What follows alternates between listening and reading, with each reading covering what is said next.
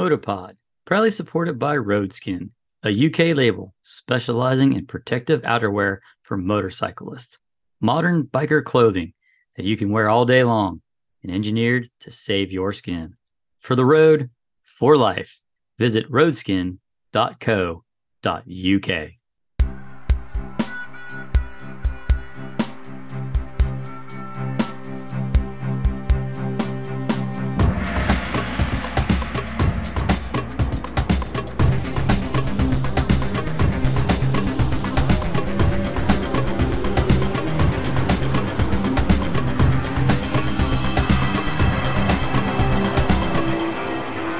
Okay, buddy, I'm delighted. In fact, it's an honour, Hervé, quite frankly, to sit with a legend like you and have a chance of a couple of questions. So thank you. It's been a busy day. Sprint race has just finished. Let me ask you first of all, just generally with regards to 2023. It's been a really frustrating, disappointing season for Pol. But on the other hand, what a great season for Augusto. How do you kind of sum up the two sides of that coin? Yeah, you sum it up really well yourself, Clearly, at the beginning of the year, Paul Espargaro was, before the season started, the whole winter was telling us, I want to be the captain. And Augusto was the rookie. So it was clear, the mission for Paul was to try to, be together with Brad Binder and Jack Miller, and Augusto to learn. And then, unfortunately, he had that huge crash, big injury. I can tell you that he's still not 100% recovered. Will he one day recover? He is recovered to ride a bike, but he's not the same. Yeah. He still has difficulty for the last 10 laps of the race, especially when it's hot like Thailand, Malaysia, Indonesia. And so that was a huge shock. We lost our captain before the championship even started. So Augusto became our man. And for a rookie, it's not easy. But I have to say he did really well. He did really well because the first, I can't remember, but until Misano, he scored points every single race. He was the only one with Di Gianantonio to have done that. Yeah. And that was quite an achievement. That was honestly better than what we were expecting. And Augusto is not somebody who is creating polemic, who is a bling bling person. Not flashy. No. Exactly. But he's a hard worker, and the progression he's had this year has been really amazing. The grid is so competitive this year, and quite often he was in the top 5 fastest lap of the race. His handicap is the first 2 laps, the start, because he still has to learn quite a lot. But the speed is there, and I was very happy when we all together with Pirra Mobility decided to keep him for another year. So this was great. And on Paul's side, it's always disappointing to have to retire when you don't decide yourself. This is what he told me. But deep inside himself, he's a father, he's got 2 beautiful daughters, he's got a beautiful wife, he has a beautiful house in Andorra. So, life is sweet for him. It's not too bad. Not too bad. And also, I think he likes now it was a shock when he was told, but he likes the mission he will have in 24. Because he's going to be test rider, substitute rider, work for the company, and the guy from Pirra Mobility gave him the insurance that they will keep him almost forever, like being an ambassador. A lot of things. So I think, it's a soft landing, I would say, but it's good. Yeah. Today was really, last night it was really sad because he crashed in his qualifying lap.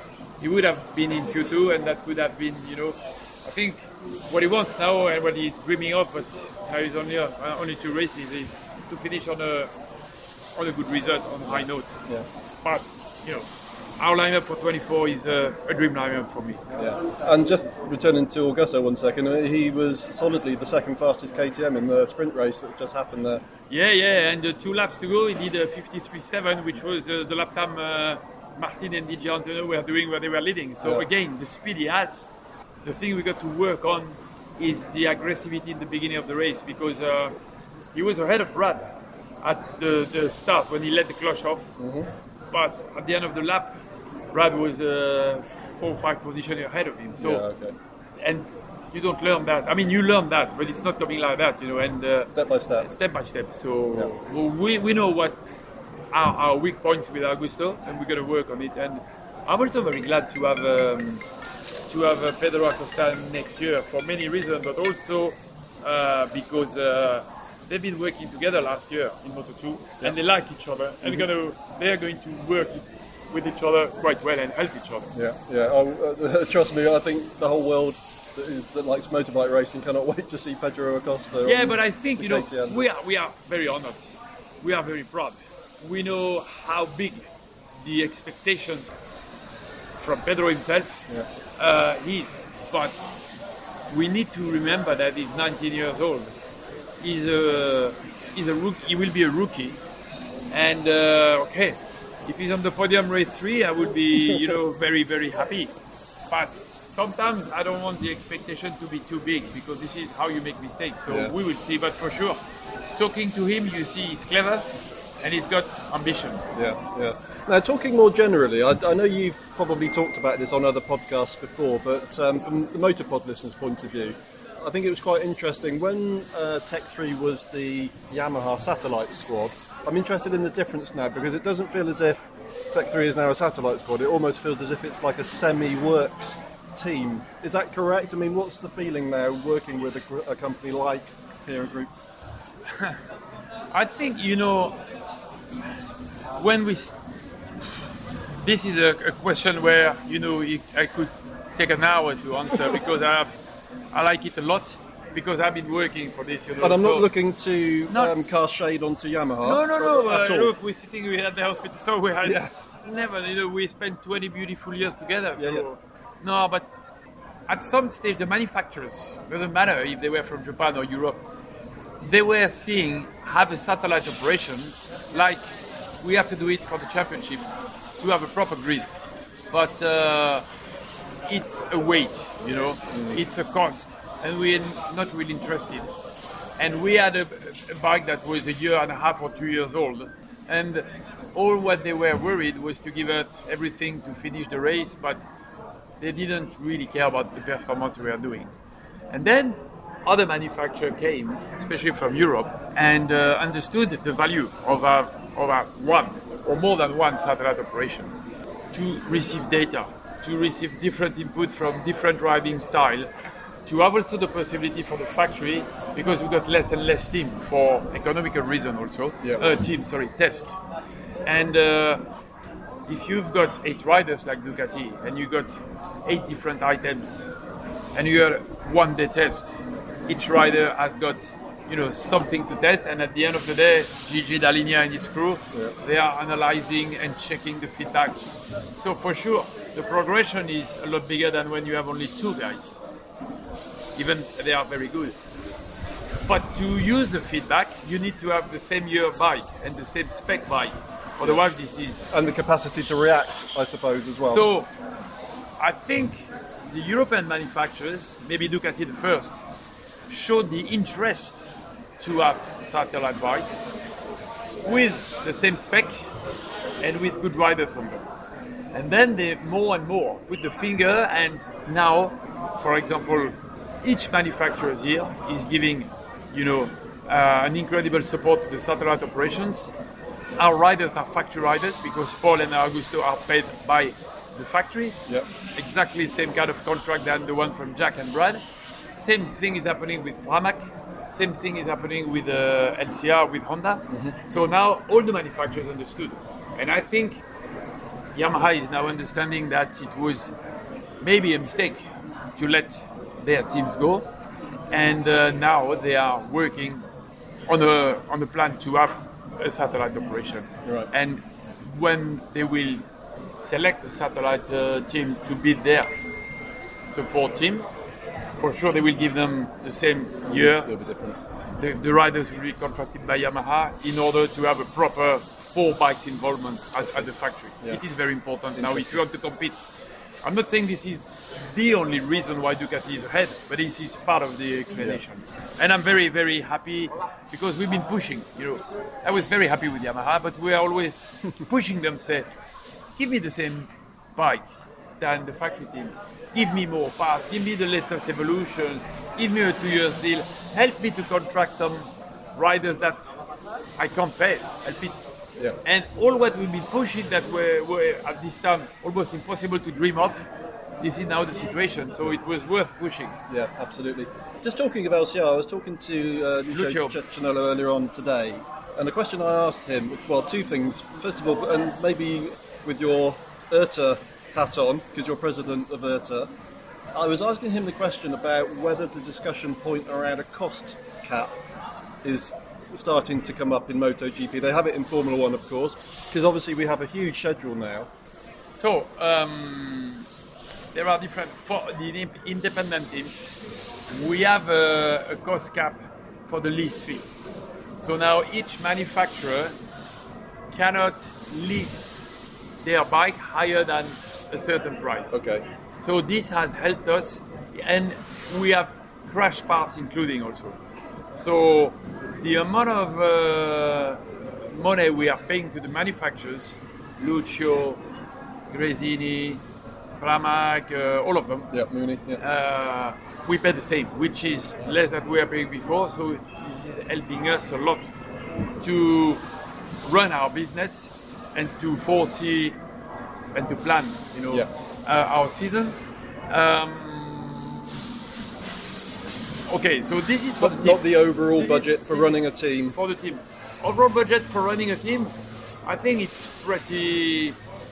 We have a cost cap basically because the main cost that we didn't control before was the technical cost, but now it is inside this cost cap that I've told you, and that is in the contract with the manufacturer association together with Dorna, and this is also in our contract. So the teams we know and the manufacturer, they know that they can't list their product more than what is the cost cap.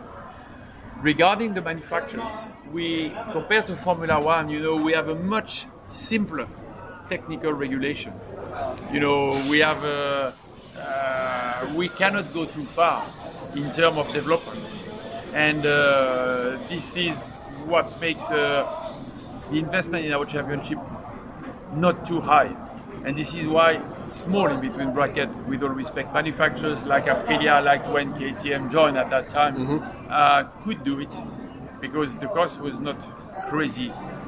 When you look at the Formula One technology and a motorcycle and a MotoGP bike, there is a huge difference. Yeah.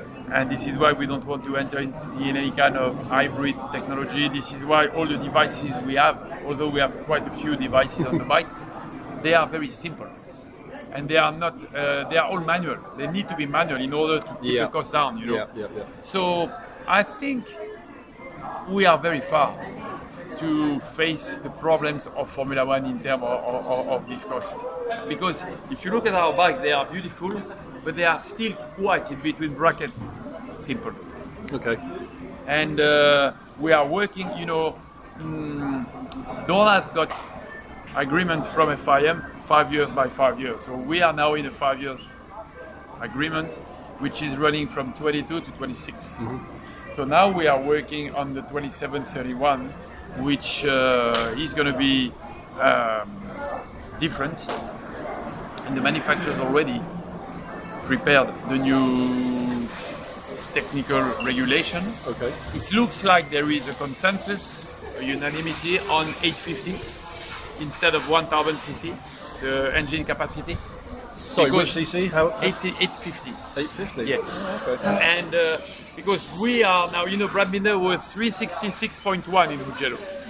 And we know that now our bikes, all of them, are 300 plus horsepower, 448 kilos, which is insane, especially with all the device. Now the acceleration is crazy. So we reach a certain limit and everybody is asking to slow down a bit.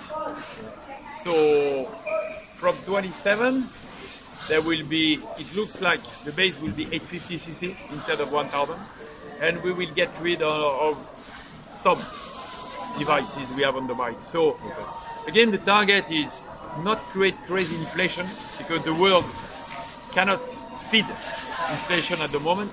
We need to keep our feet on the ground, and MotoGP philosophy has always been have high-tech bike, but more important than anything than the technology is the show. Yeah.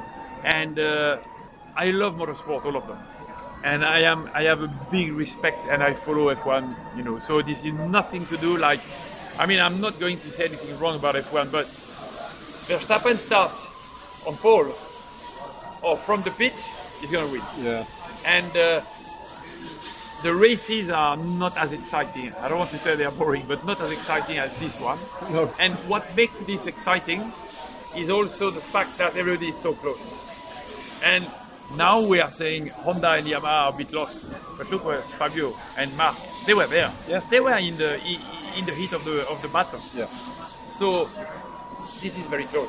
And we need to keep that. So the worst thing would be to give more freedom to the manufacturers, and then the richest manufacturers is going to hire the best engineer, he's going to do more testing, and then he's going to be ahead. And he's going to... You don't want gap. We need everybody on the same level, and then let's go racing, let's go fighting, and have the kind of show we had tonight. Yeah, absolutely. This is what we want, and this is what we will try to keep. I know you can't talk in any specific detail, Hervé, but are the new regulations also going to be designed in such a way that it might encourage another manufacturer to try and enter the sport? We have that for many years already. This is called the concession. You know, when Suzuki came back after having left, when KTM joined, when Aprilia came back, they had concession. They have more engine, more tires, more test days, more fuel. So we always give concession advantages to the new manufacturers in order for them to catch the level of the guys who have been here for years. And it's been incredibly successful. Exactly. Look at KTM, look at Aprilia, look at Suzuki. They've been, they won the last 3 races where they were here. Yeah. So we will keep the concession. But we want to keep our feet on the ground. Remember where the fuel cap is? Yes. Fuck. I'm tired. I lose what I'm saying. No, but I mean, the target is at the moment we got 5 manufacturers. We were 6. 1 left. It was a bit difficult to understand why. They couldn't really explain why. But anyway, this is their own decision and. But any new manufacturers who would like to join, they are more than welcome. And we understand that we don't want them to face a wall that is too high to climb and them to say, no, we would like to come, but it's too high or too difficult or too expensive. So now I think, more than anything, we need to have a great show. And a great show is battle. And when you see that, okay, Moto2 was decided last week, Moto3 is on, will be decided at the last round normally, unless something happen here, and same MotoGP, which is fantastic. And the battles are unbelievable. You see somebody who was almost nobody and who at the moment doesn't have a ride is fighting for victory, which is Di Antonio. Now this is a great end. We are at the moment with the possibility 50-50 to see a satellite operation winning the championship. And this is because we've been fighting, as I told you before. And a few years ago it was impossible to imagine. Last question, and again, it's not a negative question, it's one I asked Lucio. Be negative. Just in terms of running the team and looking after all of your personnel, because it's like a family. We're at 22 races next year. 44 starts. Are we at the limit of what is achievable with the teams as per the structure that they have now? The rights belongs to the federation. Okay, FIM. FIM is giving their right 5 years per 5 years to a promoter, which is Dorna. There is a tender, and Dorna has won the tender for many, many years. Once Dorna got the right, they enter in talk to have an agreement with the manufacturers and the teams, which are making the grid, because their product, Dorna, is the grid. And the grid is bike, which is manufacturer, and teams, which is mechanic, technician, and rider. And on the contract Dorna offered us in 2021, we were discussing the contract from 22. He said the championship can go up to 22 races. All of the manufacturers signed and all the teams signed. I signed, Azerta. Yeah. And everybody agreed. And the last 2 years, you see manufacturers and teams that say it's too much, but we've signed. So we know we will not go more because by contract, but we gave the possibility to the promoter to go up to 22. And this is what we have. Yeah. So the difference is when we signed, it was 22 events. And from last year, each event is 2 starts, a sprint and a GP. But at the end of the day, it's always the same. What do we want? When we had 7-8 rounds, and that was called the World Championship only in Europe, we were dreaming to go outside of Europe. We are dreaming to have more races on beautiful circuits. Yeah. Now we have more races. Now we go all around the world, except Africa at the moment. And this is what we are dreaming of. But now that we are where we were dreaming of 40 years ago or 30 years ago, we think, wow, it was the good old days before. So in other words, what you're saying is careful what you wish for. Exactly. But also, if we used to be the Continental Circus, a bunch of hippie, and we're on the road, with a van and a caravan behind, we're all stopping together by a lake, a guitar, the sausage and a fire. But this is almost true, Yeah. And that was fantastic. But nothing was paid. We had a little bit money from the promoter when we were there. We were sharing, and the world has changed. Now, I have 50 employees. I need to pay them all year long. We need to pay the traveling. We need to give them decent rooms, decent food, have a rent-a-car, fly. So you need to have the money. Yeah.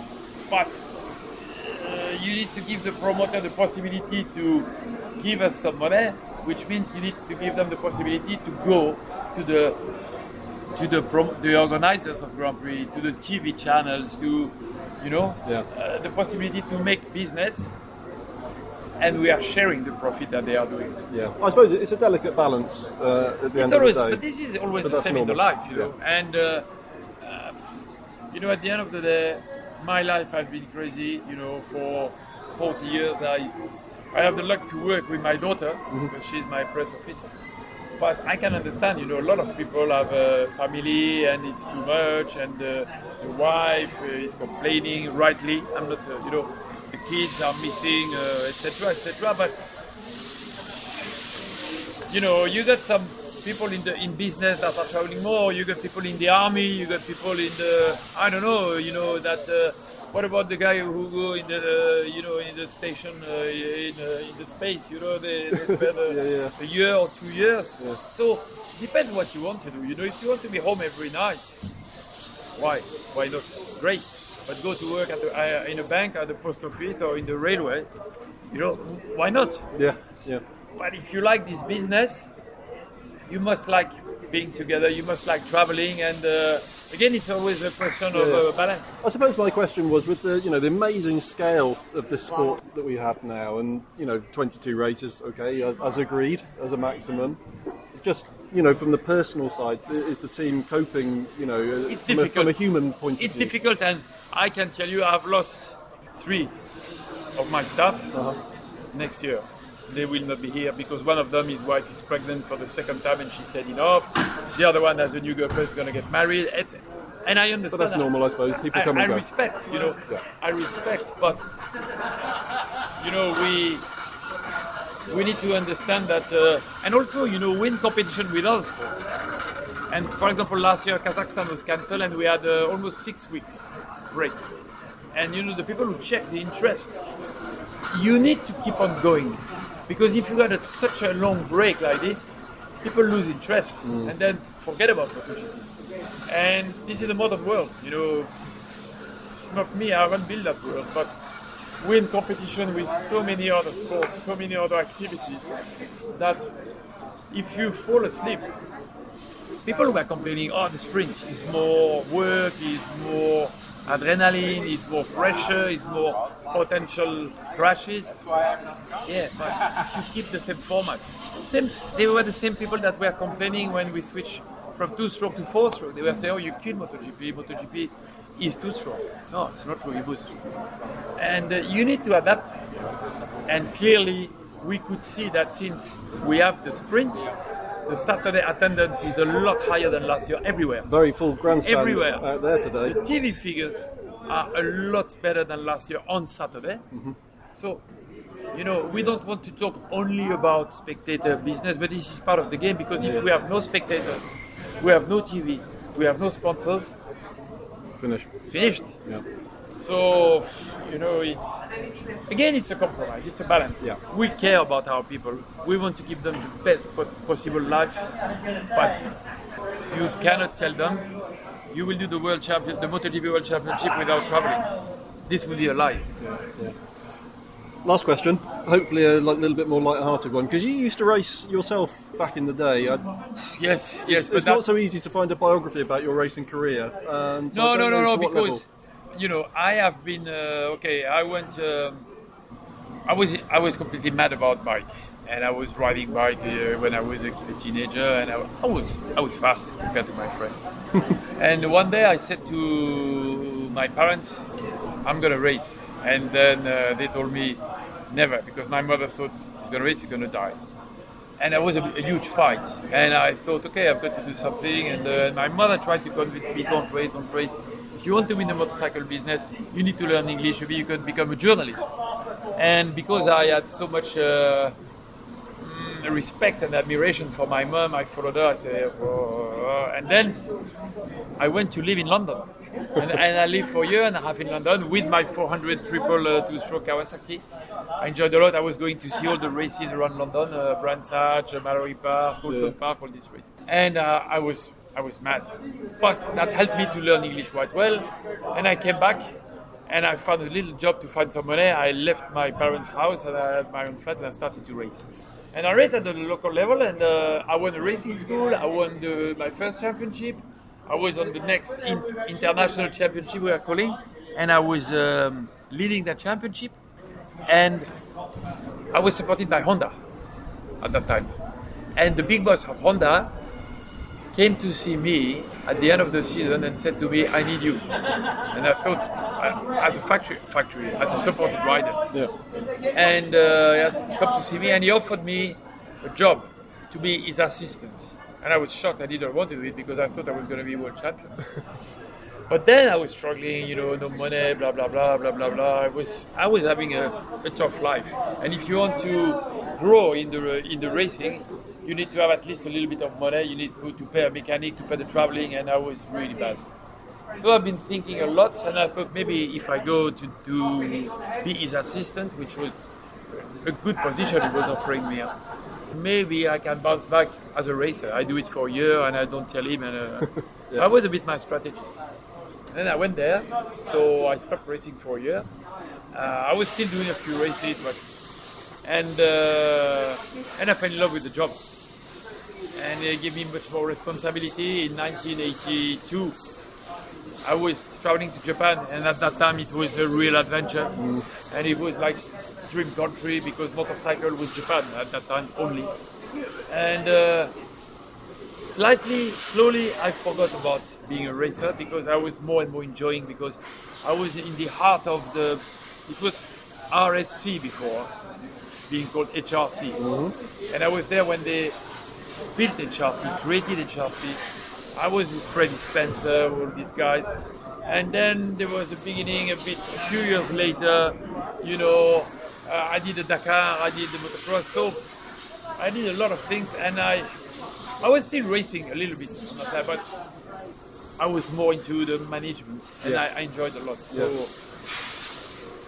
maybe I could have done an average career. I don't know. I don't want to be pretentious, but Lucio did more than me. But we're doing the same now. Yeah. And he spent more time on the racetrack than me. But at some stage in you have crossword, and you need to decide to go left or right. What they call sliding doors. I don't know. Maybe if I would have kept on racing, I would have been missing the opportunity I had, and I would be now working in a bank. Yeah. Well, or maybe I would have been world champion. Who knows? I don't know. The reason for asking about your racing time was because my sort of signature sign-off question that I like to ask certain people such as yourself is, if you could, let's say, either ride the bike yourself or see your hero ride a bike, any bike from history, race bike, on any track from history, what would be your dream combination? Either you're riding it or you're the person you supported the most. So what would be my favorite bike to ride? On which circuit? Doesn't have to be a current circuit, it could be one that doesn't exist anymore.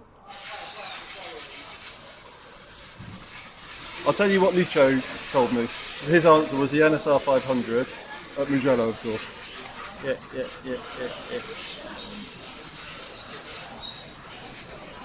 Hervé is giving us a lot of thought, listeners. Yes. It's a very difficult question. Yes, it is.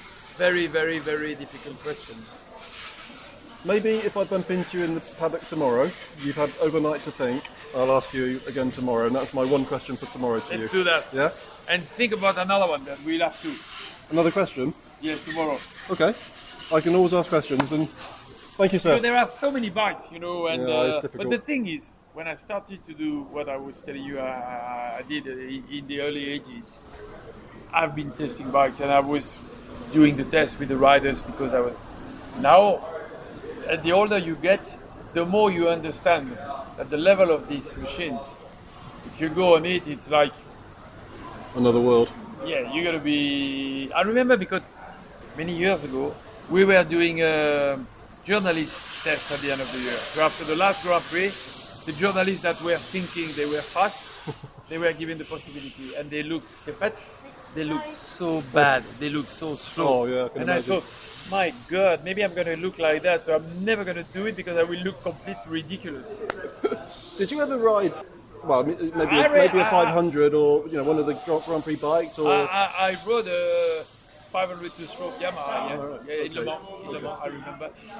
It was the Gauloise Yamaha from Christian Saron, Patrick Ponce at that time. Oh yeah. Marc Fontan also. I rode a lot. I rode the factory endurance Honda at that time. I rode the Paris-Dakar bike, the NXR that was winning so many races. I don't know. I rode a lot of factory motocross bike. But I never rode a MotoGP. Okay. Would you ride one if you had the opportunity to take? Honestly, I would like to do 2-3 laps, but just to ride, to get the feeling to say, "Fuck, I rode a MotoGP bike." Yeah. But I'm sure I wouldn't enjoy myself because I'm not at the level anymore. It's too much. So if I would have to choose to ride a bike here, I would take a Moto2. Okay, interesting. Yeah. Because this is more something that you can master. I don't want to say I will master it because I'm not at the level of Pedro Acosta, but it's more human. Yeah. The other one is not human. Like a spaceship. Yeah. You even top riders, when they have their winter break, they go on it, they say, fuck. Yeah. Wow, Hervé, you're an absolute legend. So thank you. I will think about the bike, but I don't know. It's a tough question. Yes, because everybody thinks we are going to say MotoGP, but I think I will have much more fun to be on a now, not 30 years ago, on a 600 Super Sport, because this is flex. This is a production bike. Yeah. You are with the level we are, and I could be much more competitive than on a MotoGP bike where. But if you say, I dream to go on an R6, people will say, hey, fruitcake. He's lying, this guy. Yeah. I'm going to think about it. I will tell you. Okay. All right. Well, for now, Hervé, thank you very much, because it's quite late in the evening. My pleasure. Yeah, I'm dead. I'm dead. Yeah. And my daughter is waiting for me. Yes. Thank you very much, and we'll maybe see you tomorrow. Sorry to keep you waiting. It's Tomorrow, always worth waiting for you. Thank you very much. Cheers, Hervé. Tomorrow. Okay. Cheers. So, no, I've been thinking. Hervé, yeah, we're back. So we're back. we've had a night to think about my question. I'm a little bit. My brain is a bit clearer. No, but the answer is not now. Is if I would be fit enough to ride a racing machine, which I'm not anymore. I mean, I'm fit to do a lot, but all our life we've been dreaming of better machine, more power, better handling, better brake, better aero, blah blah blah. And what we have in 2023 is so far the ultimate development of what we've been doing, pushing. And I think if you love racing, if you love performance, if you love performance in every department, I would take the best current bike, which is I would take Pecco's bike. Okay. On which circuit? I think I would like Mugello, because you got a bit of everything in Mugello. Yeah. The speed is amazing. This is the fastest ever speed that has been done with MotoGP. Is this year with Brad Binder 366.1. Yeah.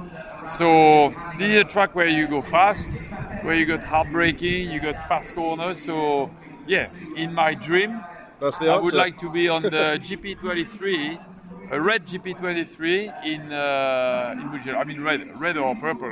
Yeah. A GP23. It's a great answer and an interesting one, that you take a current track and a modern bike. So nobody else has answered that way before. No, because I think I was going to say Portimao, because Portimao is a crazy track. The first time I went there, I said you cannot ride a MotoGP bike there. Yeah.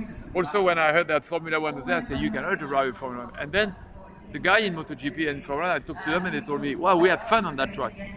But I think Mugello is you have more everything. And then, as I told you, Lucio came up with Mugello as well. If there was one, I don't want to be nostalgic, so I want to have the best of the best today. And if we go to 850, maybe this bike will be like the Group B in rally, or in Formula One when the engine was 1200 horsepower, something like that, crazy. Yeah. More and more we don't get that anymore. So because maybe in 2027 we will be 50 horsepower down. Or yeah, because we don't want to lose Mugello and some of these classic. Well, even Portimao. I mean, we're seeing the accident that Paul had this. Yeah, but it was not only. Anyway, accident can happen everywhere. Final question: if there was one modern, track that could be used for modern day MotoGP, which track would you like to see come back onto the calendar if you had a choice? A track that was in the MotoGP Championship, or one that would be suitable for MotoGP, say from a homologation point of view. If there would be one track, one which is not on the current calendar. Yes. I mean, I would like to see maybe Istanbul Park back on. I was talking to Toprak yesterday. I would love to go to Istanbul, but it's quite a modern track. It's not. It was fantastic. And I told to Kenan Sofoglu yesterday, I said, when do we go back? But apparently Erdogan is not a big fan of motorsport, this is what he said. So, no, Istanbul for sure. It was an amazing circuit. What else? Kyalami? No, it's too dangerous. I don't know.